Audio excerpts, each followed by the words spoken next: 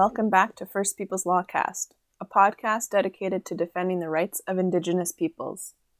My name is Geneva Lloyd, and I'm the Director of Operations at First Peoples Law. I'm so excited to be back on the show to announce and introduce the 2022 recipient of our Indigenous Law Student Scholarship. This annual scholarship is awarded to Indigenous law students with a demonstrated commitment to serving and advancing the interests of Indigenous peoples. I know I speak on behalf of all my colleagues at First Peoples Law when I say it's an absolute pleasure and privilege to be able to offer the scholarship for the past 4 years. We were pleased to double this year's award to $10,000. This year's recipient is Casey Keynes, and honorable mentions go out to Darian Lonechild and Sophia Sideris. Congratulations to Casey, Darian, and Sophia, and a big thank you to everyone who took the time and energy to apply. In this episode, we welcome back to the show last year's recipients Mary McPherson and Anita Cardinal Stewart for a conversation with Casey about law school, working in community, decolonizing education, and more. Without further ado, I turn the mic over to Anita. Hi, so great to be here and be joined again with Mary and be on the podcast. Really had a great time last year, and so grateful for the opportunities that arose from this. And so happy to welcome Casey Keynes into the club.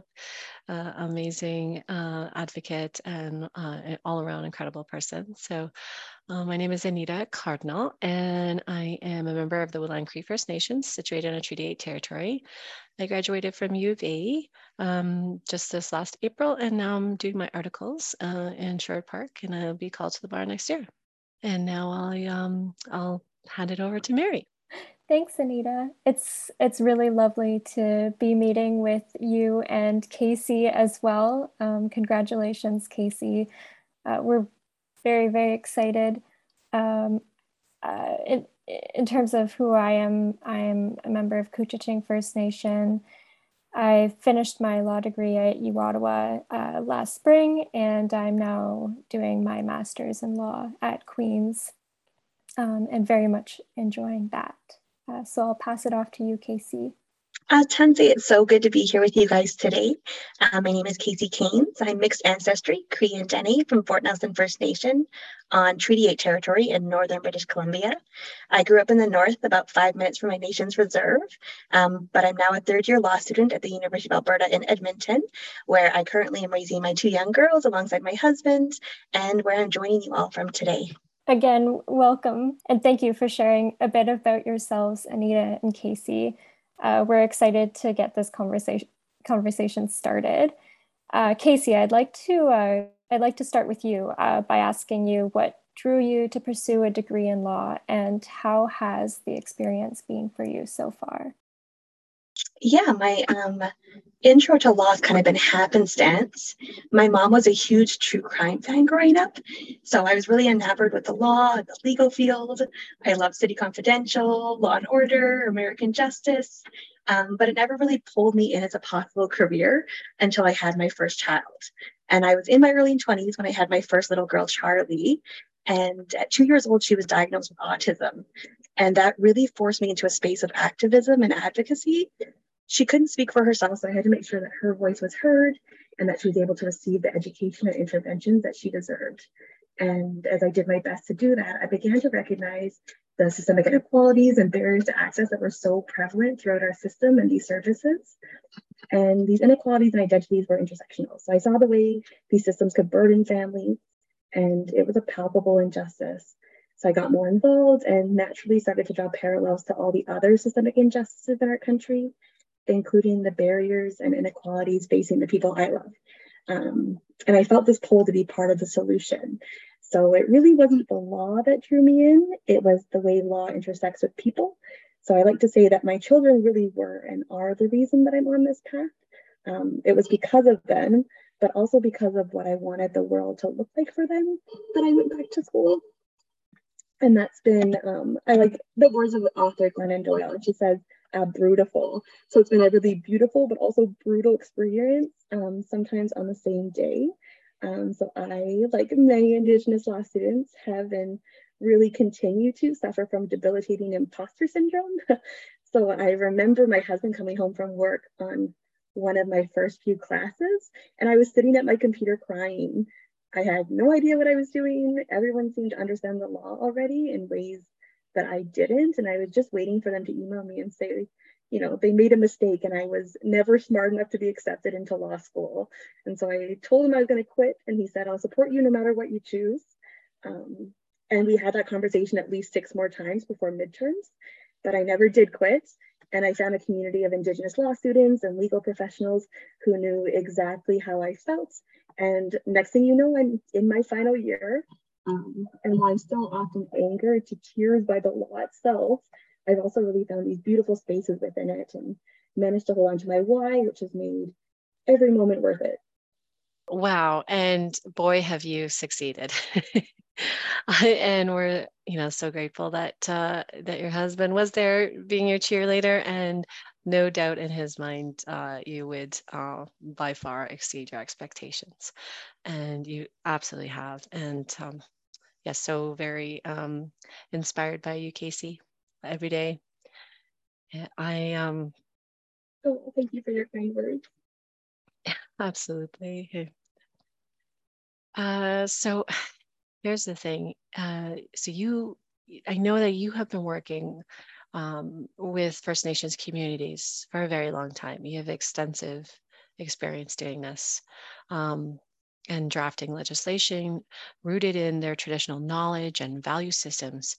Can you explain to the listeners a bit about this work and tell us how your experience working with Indigenous communities and their legal systems has influenced your legal education? Yeah, absolutely. Koto and Law and Governance Law is one of my favorite things to talk about. Dr. Hadley Freeland and Corin Lightning Earl have created this incredible space within U of A's Faculty of Law that works with communities to identify, articulate, and implement their own laws. And some of this work is done using the narrative analysis method, which is my favorite method, and it was developed by Dr. Hadley Freeland and Dr. Val Napoleon. And we actually use nation stories that have been passed down from generation to generation as the framework for what law could look like within their community. So essentially it's pre-legislative drafting, but it's rooted in a nation-specific teachings, stories, and ways of knowing. And so it's law that's drafted from like the heart of the community and from the bottom up rather than top down. And so a lot of my work with the Lodge has been focused around Bill C-92 and nations developing their own child and welfare legislation. And it's really challenging, heart-bursting work, if you can even call it work. And it's changed not only how I moved through law school, but also how I move through the world. One of the things I always think about is Dr. Val Napoleon asks, who are we beyond our resistance to colonialism? And when I set out to attend law school, my education was focused solely on that tension between the state and systemic inequalities and barriers to access. And it was kind of that space of resistance that I entered law school. And as I had the chance to work with beautiful, incredible communities, including my own, who live in that space, I've also had the opportunity to visit that space beyond that tension. You know, that space where the aunties laugh and the community gathers to eat fluffy bannock and moose stew and rock babies in their whips. And being in that space has fundamentally changed me and how I continue to work through my education. So I no longer live in that space of just resistance. I'm really embracing that law that is written on our hearts, as John Burrow describes, and that space really feels right for me. Wow, that's really incredible to hear, Casey, and I'm so excited to see how this informs your work in the future. And I agree, there's something so special about being with people in community and just being like, having a support system, being there for each other. And I think that there's a lot that stems from that. And it's really exciting to hear what you're working on there. Now, I also understand you're doing other really cool work, which really excites me, in that you're working with your nation to indigenize their high school and post-secondary curriculum. So I think education is a really important thing, and I'd like to hear a little bit more about how this work is going and what indigenizing and decolonizing educational courses means to you.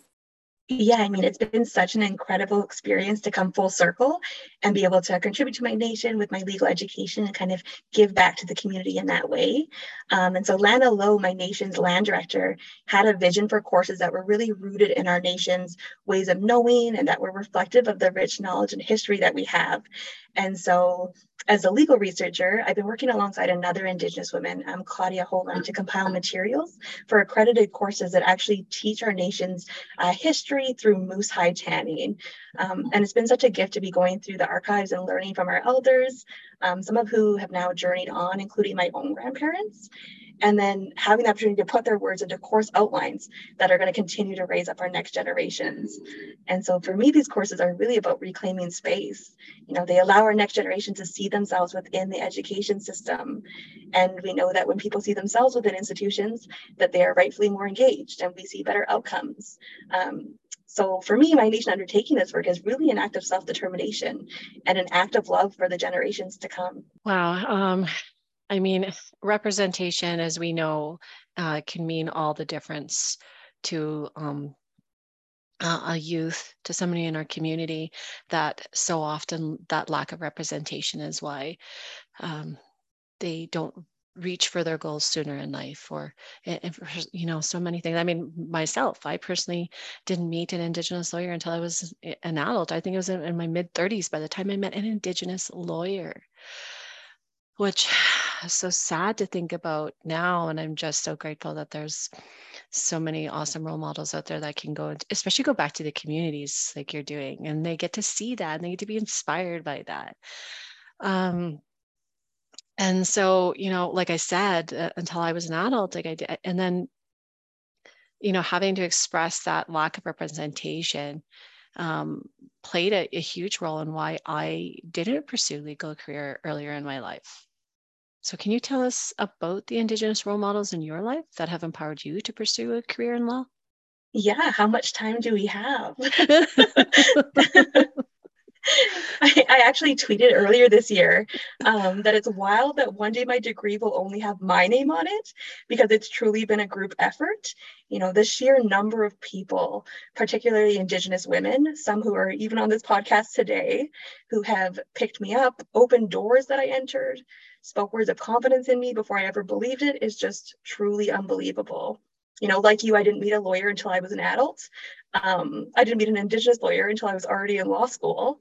But I've had really strong Indigenous change makers, you know, like Miranda Leroy, Kelly Benny, Loretta Pronto English, Desiree Miron, you know, so many more along the way who gave me a community that really inspired me to follow this path despite not being in law.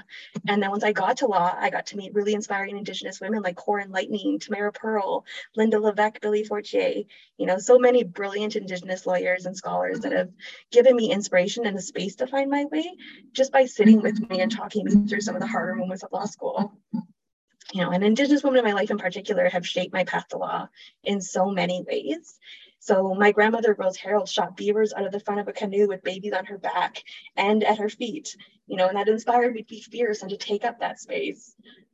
But I think most of the people that have inspired me and continue to inspire me are the Indigenous women in my life who just do life alongside one another. You know, the ones who dropped off chicken noodle soup and ginger ale when I was sick during my first year of law school.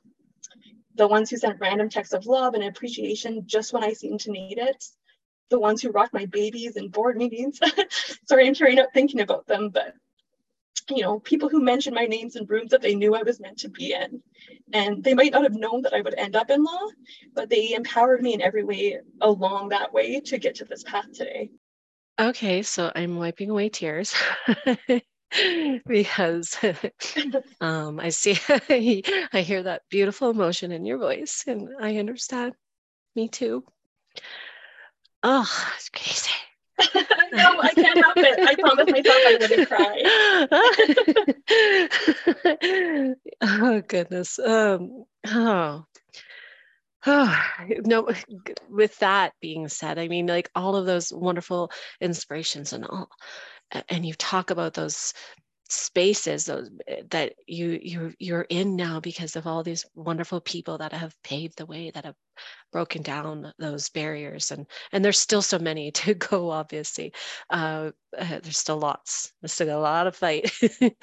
But thankfully we have this wonderful community. So what do you think some of the biggest challenges that Indigenous women are facing when pursuing a career in the field of law? And I know that you spoke of some of them, but yeah, please, I'd love to hear you talk about that as well.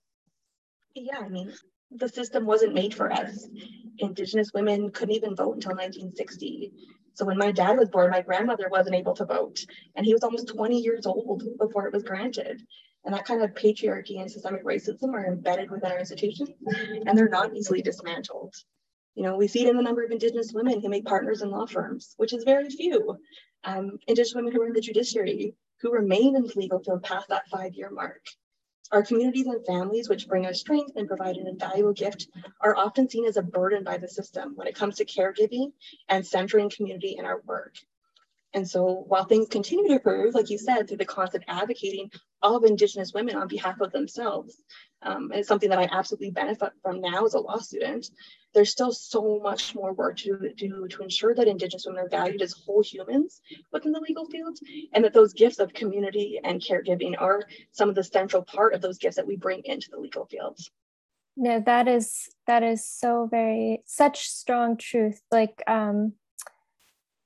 When you say the system wasn't made for us, I went into law school and grew up very aware of what law has meant in my family, hearing stories about the Indian agent and the level of control that they had over every single little movement. And then going into law school, very aware that the fact that I'm a status Indian means I can't own property on reserve, or the fact that my wills mean something different than the rest of Canadians, and all of these very strong realities that set us apart. But then when you go into law school, when I went into law school, I was fighting. I felt like I was fighting everything I was being taught. So something that my dad had shared with me, which had helped, was a quote. And that was along the lines of how learning is violence.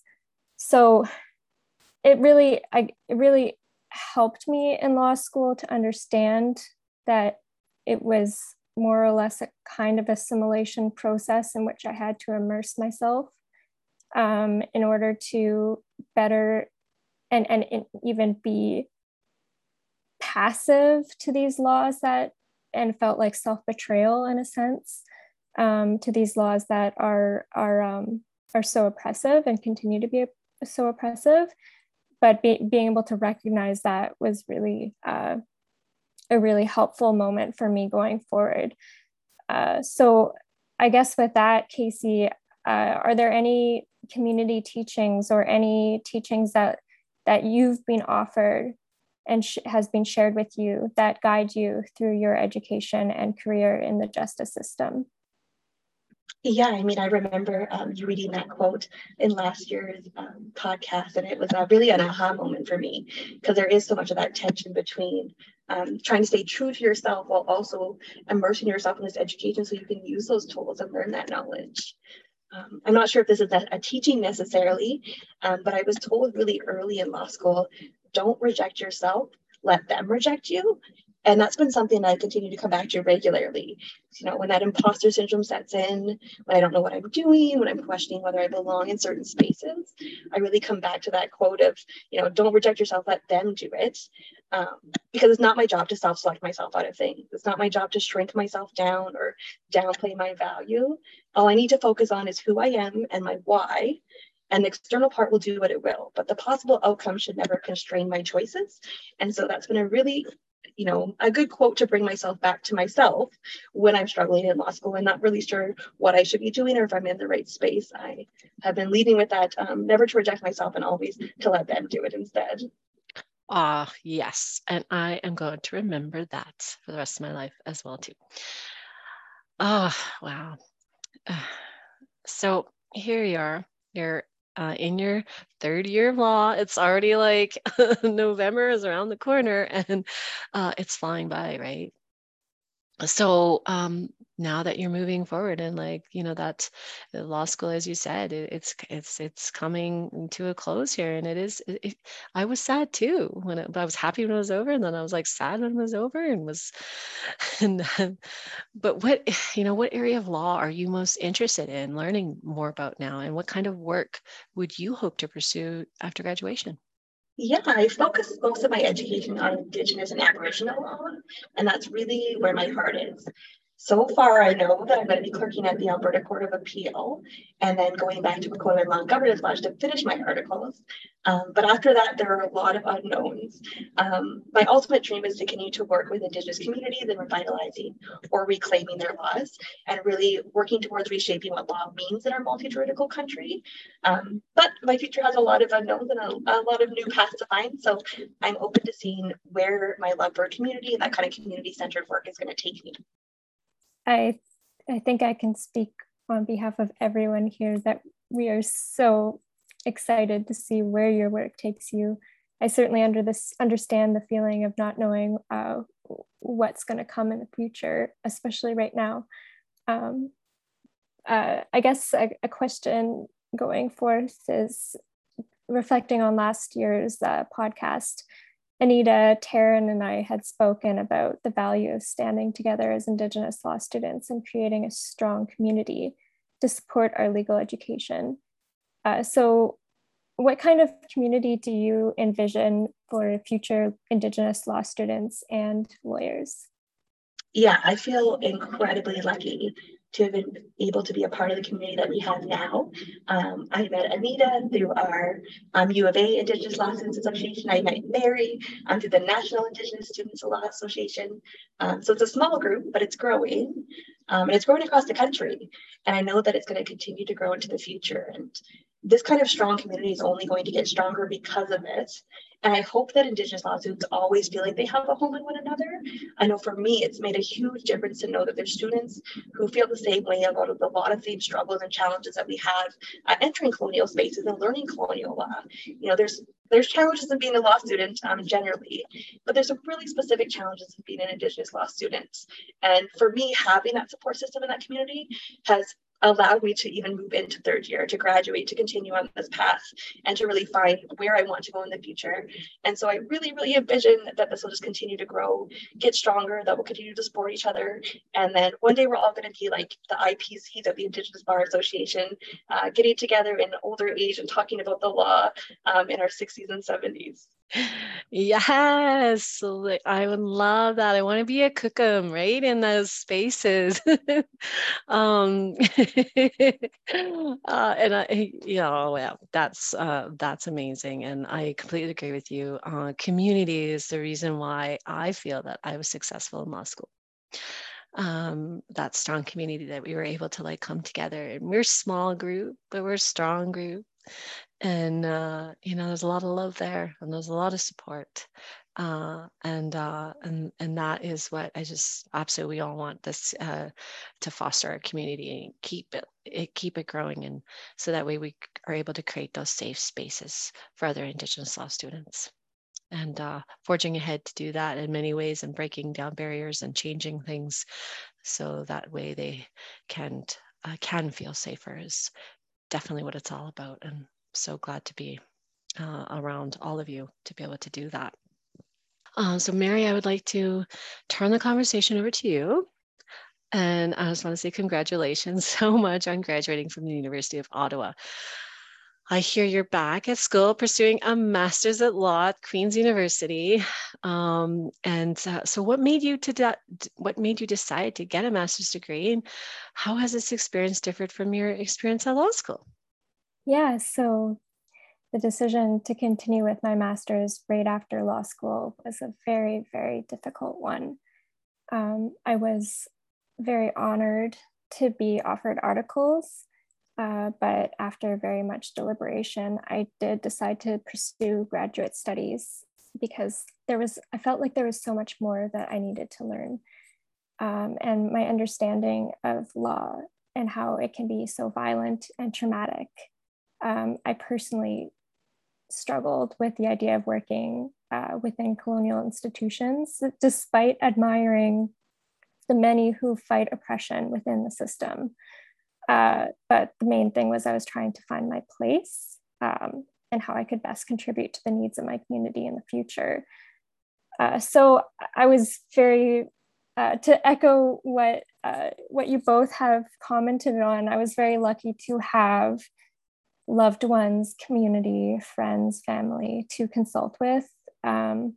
And one late evening, it was the dead of winter, it was super cold, and I went over to my aunt and uncle's house, and we were having pie and ice cream and just kind of snuggling up, and I had actually gone over there to ask for their advice. But my uncle and we just started talking about Indigenous philosophy, because that's what we do and have done over the years. And after a while, my uncle turned to me and he said, why don't you continue your education on the very topic that we're talking about? So this lit a spark in me, and I knew in my gut that this was the right path that I needed to take. And my experience in the master's program has been completely different to law school. So there's not as much focus on laws and principles as much as learning the Western philosophical foundations of the law. And it's allowing me to deeper understand the issues while I'm able to research Indigenous philosophy. And I feel tremendously lucky to be here. Very, very, very lucky to be here to be able to do this. And I also know that more Indigenous students are needed when it comes to the theoretical and the theory behind Indigenous law. So yeah. But likewise, Anita, congratulations to you as well from graduating from the University of Alberta and for winning the Justice Rosalie Silberman Abella Prize. I was super excited when I saw that, because there's you and another beautiful law student that I know at U Ottawa that won, and I was just such deserving people. So that was very, very cool. And we're also curious to know about how your experience was last semester in the Navajo courts in Arizona, and also how have you been since graduation? What advice would you give to fellow Indigenous students considering pursuing a law degree? Wow. Well, first of all, thank you so much, Mary. I'm so proud of you and so proud to know you. The Justice Rosalie, that it was completely out of the blue. I had no idea that I was up for it. I guess it's the universities themselves that do it. I don't know what the process is. I don't even know who to thank. I was like, but that was a very special and unexpected honor, and that's what. I definitely, I actually just brought it into my office this morning so I can hang it up on the wall. So there's that. But unfortunately, the Navajo Nation Supreme Court didn't happen because Omicron hit, and we were not allowed to go anywhere because I was in intensive at Osgoode. So we did end up switching gears a bit, and I ended up working for my nation. So I ended up doing my placement for my nation, Woodland Cree, and some really cool things were happening at the time. They were researching, so I was working with the in-house lawyer, who's also my cousin Thomas, and a historian, and researching the relocation that happened to our members that were forcibly removed to one area that's not on the reserve, but it's on the edge, and there's currently a fight about that area.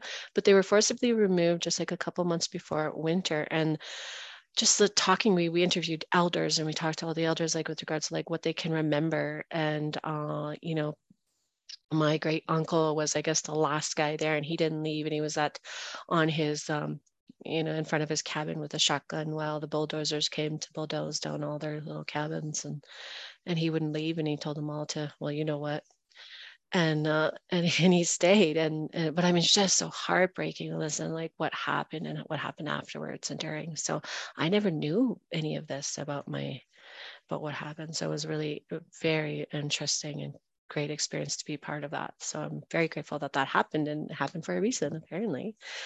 But yes, my heart was still wanting to go to Arizona as well. And thankfully, I've had the opportunity and be in Arizona this weekend. I was asked to be on the Native Women running team for the Javelina 100, which is a famous ultra marathon. And I'll be doing my first 100-kilometer run, walk, shuffle, crawl, whatever you want to call it. Because I'll be doing all of the things. Yeah, so that's kind of, and I've been, running is obviously been a source of healing for me. So I'm a race director for the Orange Shirt Day Run Walk here in Edmonton, second annual this year, and we'll continue it on and hopefully grow. And I'd love to see an Orange Shirt Day Run Walk in every school across Canada, honestly. And I'm just doing that and taking care of my family and my cookum. As everybody knows, I have a 4.5-year-old grandson, and he is, I was telling my husband the other day, I said, I don't know, I was ordering him around or something, and I'm like, I'm the boss. And he was like, are you though? Are you really? Isn't there like a 4-foot guy with really long hair that like, and I'm like, oh, that's right, I'm not the boss anymore. Anyway, so what advice would I give to fellow Indigenous students considering pursuing a law degree? Oh, goodness, I would say, first of all, never too late. Doesn't matter how old you are.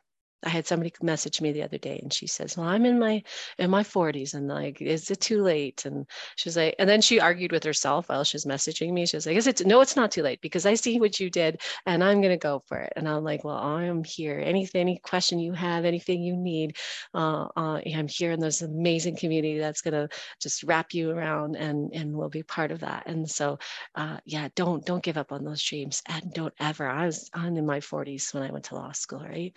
So don't ever give up, and then like reach out to those communities. We're here, and we are a small group, and we all know one another. I definitely want to say that community will help you to feel like you belong, because you do, and you're going to do it. You're going to succeed, and if you need the help, don't reach out and ask for help. And all of us here will obviously offer that support as well. So that's my that's my advice. So closing statement from Casey, and we want to hear from you one last time, or not just one last time. We'll hear from you many, many, many times. But Casey, is there any last words that you want to say with regards to advice or whatever? The floor is yours. Yeah, I mean, I'm just sad that this is over. I could talk with you guys all day. You're so brilliant, and I'm so constantly inspired by all the work that you're doing and the dreams that you have for your future. I wanted to say thank you again to First Peoples House. It's truly an honor to be recognized in this space and in this way. And it's an even greater honor to be able to be having this discussion alongside two brilliant Indigenous women who I look up to as they pave their own paths in law. Following in your footsteps truly with the First Peoples Award gives me hope that I'm on the right path as well. I just have so much gratitude, and I'm so excited to see where our paths are going to take us, and all the amazing advocacy and change making that you two have in store for our communities. So with that, Masi, hi, and thank you.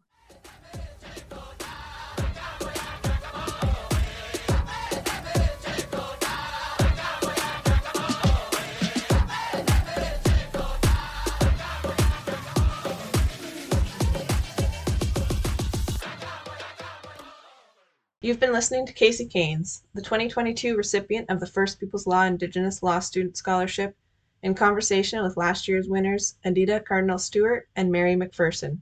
First Peoples Law is a law firm dedicated to defending and advancing the rights of Indigenous peoples. We work exclusively with First Nation clients to defend their inherent and constitutionally protected title, rights, and treaty rights, uphold their Indigenous laws and governance, and ensure economic prosperity for current and future generations. For your latest news and analysis of Indigenous rights and law, sign up for our weekly law report on our website at firstpeopleslaw.com. You can also find us on Facebook, LinkedIn, and Twitter. Thanks for listening, and we'll see you next time.